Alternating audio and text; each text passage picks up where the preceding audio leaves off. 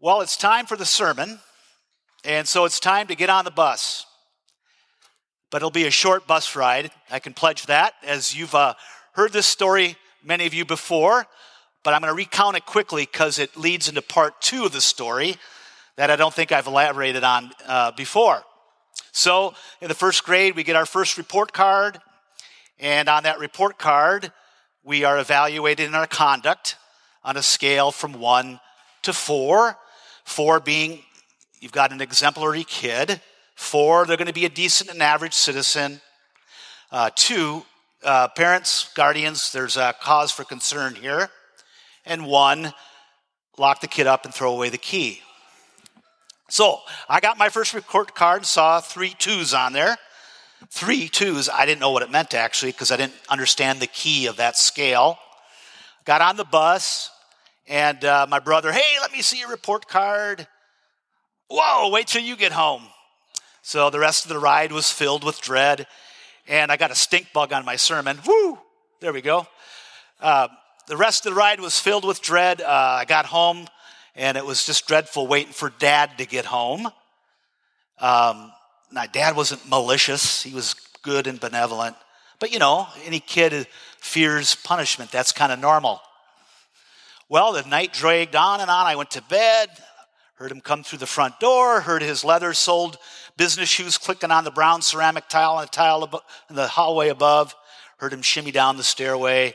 I got out of bed to meet him in the hallway to hopefully deflect the wrath, only to be scooped up by my dad and feeling his 5 o'clock shadow, by then 8 o'clock, 9 o'clock shadow, as he kissed me and hearing him say, honey, I love you.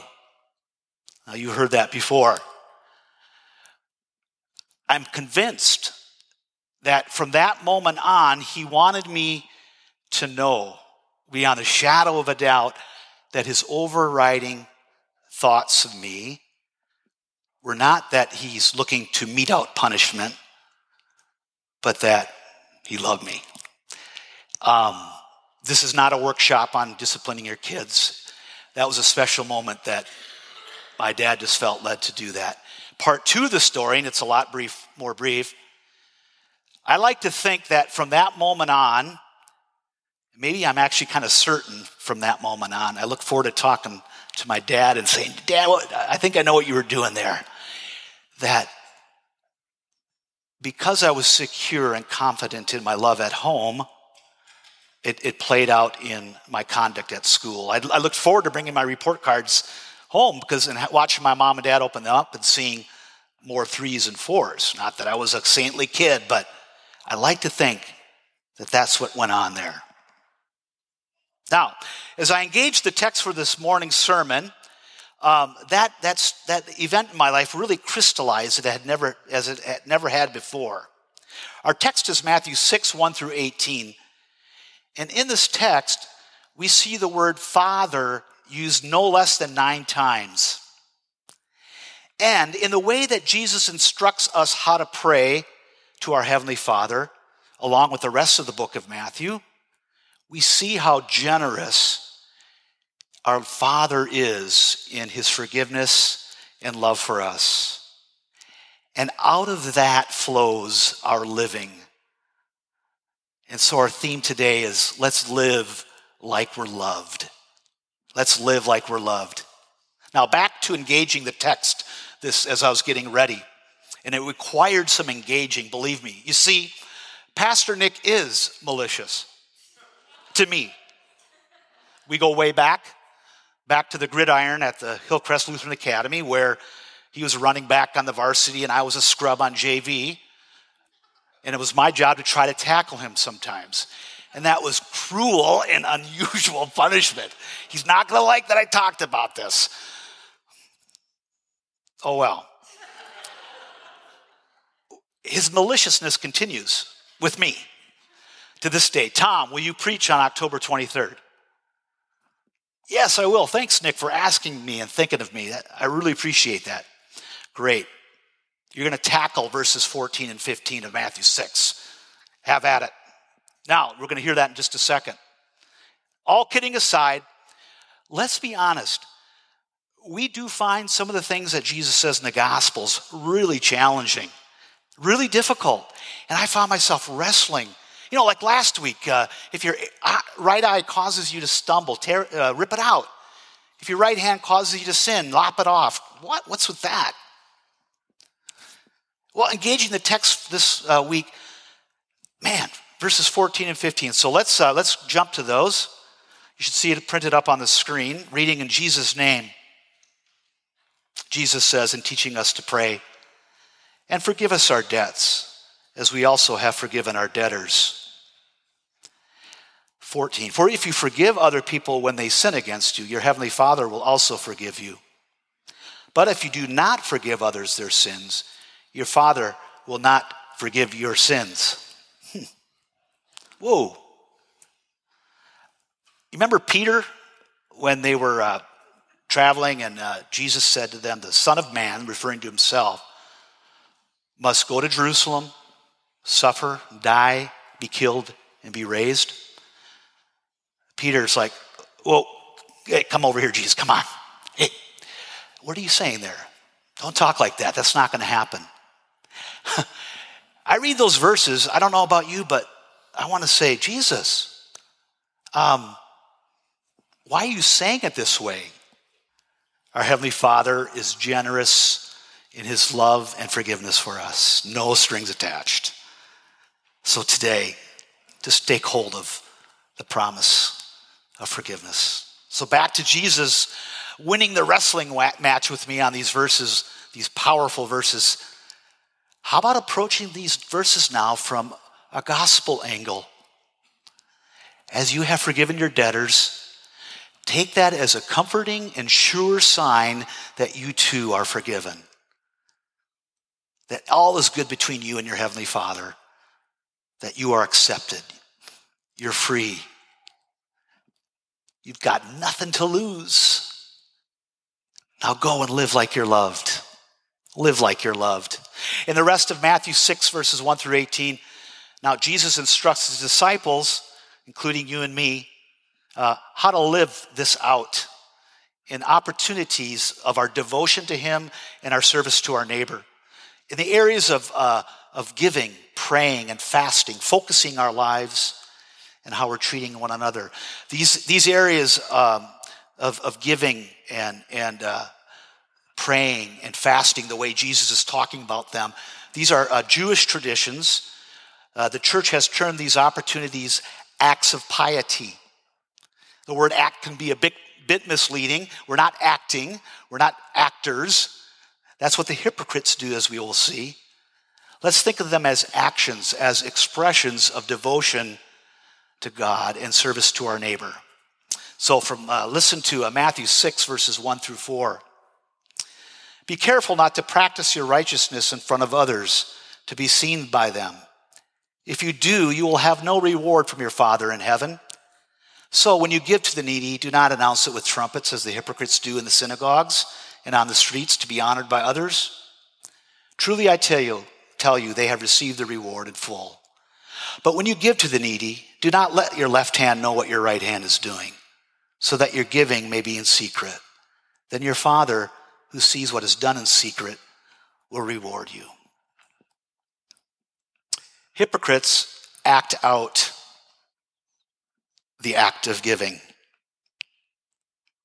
They act out what are meant to be expressions of devotion to God and service to their neighbor. They're actors. And their goal is for others to see what they're doing, to look impressive, can I say, to appear spiritual. And what's the reward? The reward, it ends with the praise and honor of men and women and anybody. But unlike that motivation and goal, the disciples of Jesus, you and I today, we live based on what God's thoughts of us are, especially as expressed in giving us his son, Jesus, for us. What are his thoughts of you? His thoughts of you are of love and blessing. We live out that we are loved by our Heavenly Father. And because of his heart toward us, our hearts become undivided between God and people, unlike the hypocrites whose hearts are divided. who are looking to impress and be seen and heard by others. Historians and church scholars help us out here to kind of do a deeper dive in these verses. There was a place in the Jewish temple called Silence, a place where beneficial benefactors would give their alms to the bashful poor. The place was called Silence. And I'm really intrigued by the sentence here that Jesus says, don't let your left hand know what your right hand is doing when you're giving. What's that all about? Well, for one thing, that's hard for me to not let my left hand know what my right hand is doing in my giving. I'm left-handed. I write my checks left-handed. And yes, Kathy Bothan is rolling her eyes at me because I'm the only one that still puts a check in that tub back there. Tom, when are you going to get with the times? Just kidding. But I don't like change. Everything's auto pay, auto debit, auto drive, autopilot these days. I still like to call a customer service representative and pay my bill. I hear that friendly voice on the other end of the line. All kidding aside, imagine your left hand. Well, we know for sure that our left hand and our right hand are very close in proximity with one another, especially relative to other parts of our environment. And picture your left hand being able to see and your right hand being able to see. Jesus says, let your giving be such that your left is not going to see what your right is doing. There's no time to think about our motivation of, oh, wow, I feel great about my giving. And if that's the case, much less are we going to be concerned about others seeing our giving. The only one with whom it really matters, who sees, is our Heavenly Father in our lives. We don't live to impress, to be seen. And it's not that we're wanting him to see it and that we're wanting him to be impressed and get his approval. But you see, he can see what is done from the heart. And so we have the words in secret. And that's what he's after. He's after our hearts. All along, he's been after the hearts of his people. A heart that loves him because he first loved us. A heart that believes and trusts him, knowing that he daily desires and does forgive us and provide for our earthly needs like food and shelter, friendship, and all the needs that we have in life. So what's our goal in giving? It's a chance to express our thankfulness that God is providing for us. It's an opportunity to express our trust that he's going to continue to help you pay the rent, that he's going to continue to help you put food on the table. It's an opportunity to benefit our neighbor who needs our help, just as alms were given to help the poor.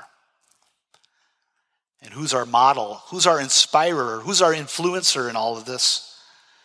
Jesus Christ, who fully complied with the law's requirements to give and to give from a pure heart.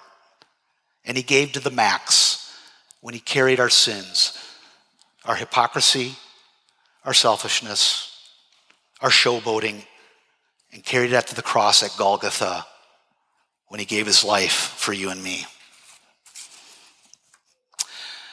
Jesus now instructs his disciples on another area of devotion and service to him, our neighbor.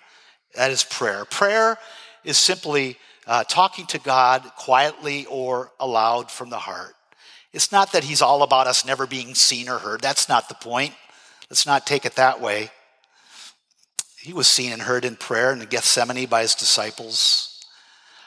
It's that, it's just talking to God quietly in our hearts or aloud. Again, let's hear from scripture here, verses 5 through 13. And when you pray, do not be like the hypocrites, for they love to pray standing in the synagogues and on the street corners to be seen by others. Truly, I tell you, they have received the reward in full. But when you pray, go into your room, close the door, and pray to your Father who is unseen. Then your Father who sees what is done in secret will reward you. And when you pray, do not keep on babbling like pagans, for they think they will be heard because of their many words. Do not be like them, For your Father knows what you need before you ask him. This then is how you should pray. Our Father in heaven, hallowed be your name. Your kingdom come. Your will be done on earth as it is in heaven. Give us today our daily bread, and forgive us our debts, as we also have forgiven our debtors. And lead us not into temptation, but deliver us from the evil one. Again, hypocrites act out prayer. Their goal, to look impressive, to be seen, to be heard, to appear spiritual. Scholars help us out here again. Jesus, it's very probable he's alluding to folks, probably religious leaders, who just happen, coincidentally, get caught at the busiest of intersections in town where the foot traffic is going in all four directions. Just happen to get caught at the time of prayer, at which time it's proper to turn to Jerusalem, or if you're in Jerusalem, turn to the temple and pray. Whoa, look at me maximizing their visibility to be seen. And rather having a posture to hallow the Father's name, they instead have a posture of bossing him around, as if he were at their bidding. Father God, we pray. Father God, we do this. Father God, do that. Dare I even say manipulate God. Pagans believed that they could tire out their God by their many words, their babbling. That if they just ranted on and on enough, their God would get so tired that they would finally, let's put this prayer out of its misery and I'll give them what they want. That was a belief held by pagans. Have you ever been in a prayer meeting and you're like, God, put that person's prayer out of misery, please? Our Heavenly Father, to the contrary, doesn't tire of giving. He's not waiting for others to be impressed by us or for us to say enough words or the right words to get what we need. He loves to give, and he wants us to know that. He wants us to trust that he's going to provide for us, that he's going to put the food on the table for you, that he's going to be with you in your loneliness, that he will provide friends. He wants us to trust him, and he wants us just to desire that from the heart that our neighbors will be helped, the ones for whom we pray. And so our goal in prayer, talking to God from the heart, is that we know that God's going to provide whether we ask him or not. But we want the level of awareness to be raised in our own minds that he is going to provide, that we can trust that he's going to continue to do so, and that he's going to help those for whom we pray. These are the kind of things that our Heavenly Father sees in secret. So let's talk to God like we're loved. And third, let's focus our life like we're loved. From Matthew 6:16 and 18. When you fast, do not look somber as the hypocrites do, for they disfigure their faces to show others they are fasting. Truly, I tell you, they have received their reward in full.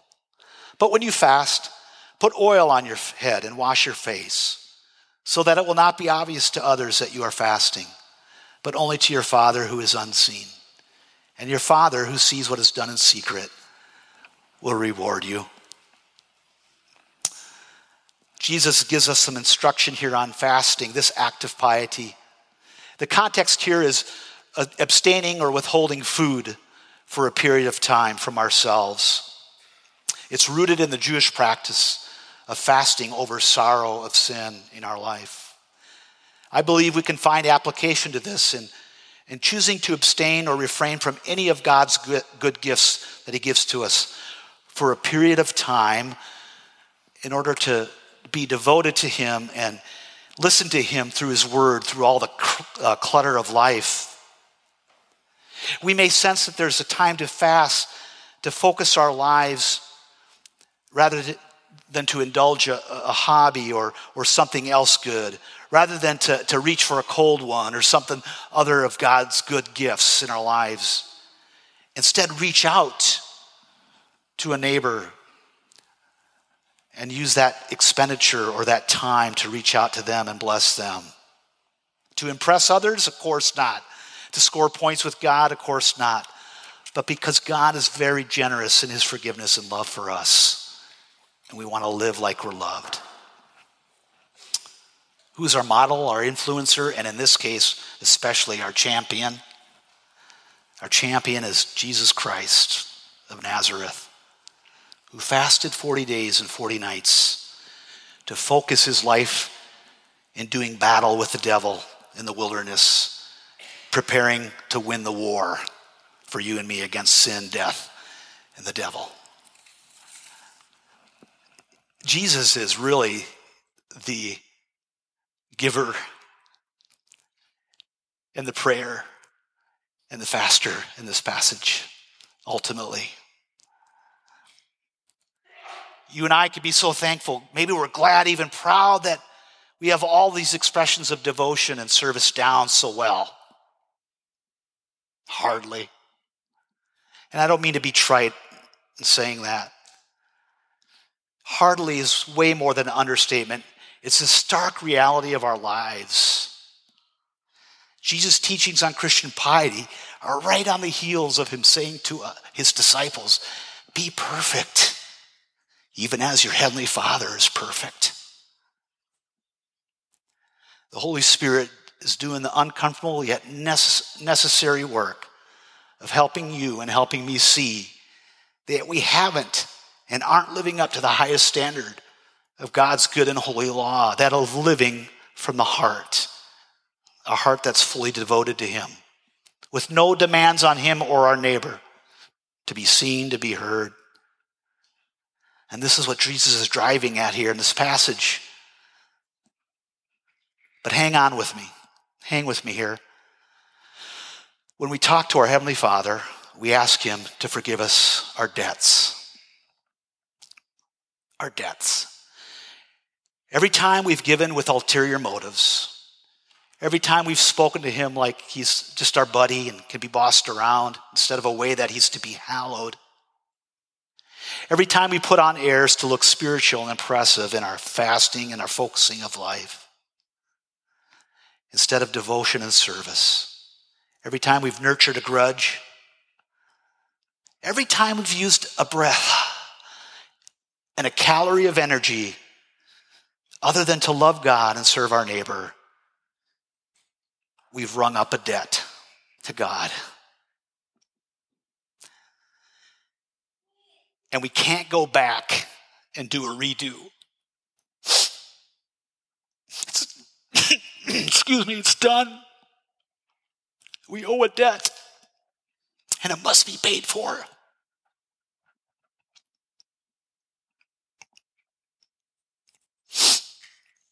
Hang with me. Supposed to get this out of the way before. The good news is that Jesus, who's driving us to see our need, has met our need. And as he instructed and redirected the thoughts of John the Baptist when he came to get baptized by him, no, not you, Jesus. Oh, yes, John. He's letting his disciples know, too, that he came and has fulfilled all righteousness. He fulfilled the righteous requirements of the law, of giving, praying, and fasting, living from the heart, a pure heart. He had no debts with the Heavenly Father. And there's more to him fulfilling all righteousness. Not only does he has no debt with our Heavenly Father, he paid our debt, and he paid it in full with his life at Golgotha. You see, the wages of sin is death. There's no getting around it. But he gave his life for us. And in exchange, as Josh read earlier, we get his righteousness. We are considered as having lived rightly. We're considered as having lived blamelessly and purely. Wrapped in the righteousness of Jesus Christ. That's how God sees us, no longer sees us in our sin. Because the debt has been paid. And in the Heavenly Father's forgiveness of us, there's a reality that our sin is so far removed from us that he doesn't even blink an eye at it. As far as the east is from the west, so far, as the psalmist says, has he removed our sins from us. So let's live like we're loved. Let's treat others like we're loved. Verse 12, I want to read again as we draw a close here. And forgive us our debts as we also have forgiven our debtors. It's worth repeating. How is it going with that person who's said the hurtful word, the unkind thing to you? Maybe you're sensing a bad vibe from them. Let it go. Cancel what they owe you. Don't associate what they've done any longer. Let it be as far disconnected from them as the east is from the west. Treat them like you're loved. Are your dukes up? Put them down.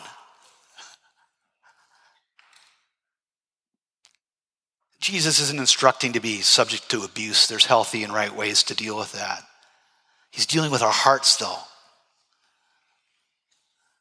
The debt that your friend, your coworker, your family member owes you, cancel it. Consider it gone. Treat them like you're loved, as you are loved by your Heavenly Father. In conclusion, what's the reward for acting out life? What's the reward for playing pretend, for being hypocritical? It ends with the praise and honor of men. What's the reward for living out life? Not acting it out. It's the reward that, it's the very thing that fuels our living. It's God's love. It's this wonderful circle. It's living in God, our Heavenly Father's love. So, let's live like we're loved. Amen. Now may the God of peace, who through the blood of the eternal covenant brought back from the dead our Lord Jesus, that great shepherd of the sheep, equip you with everything good for doing his will. And may he work in us what is pleasing to him, through Jesus Christ, to whom be the glory forever and ever. Amen.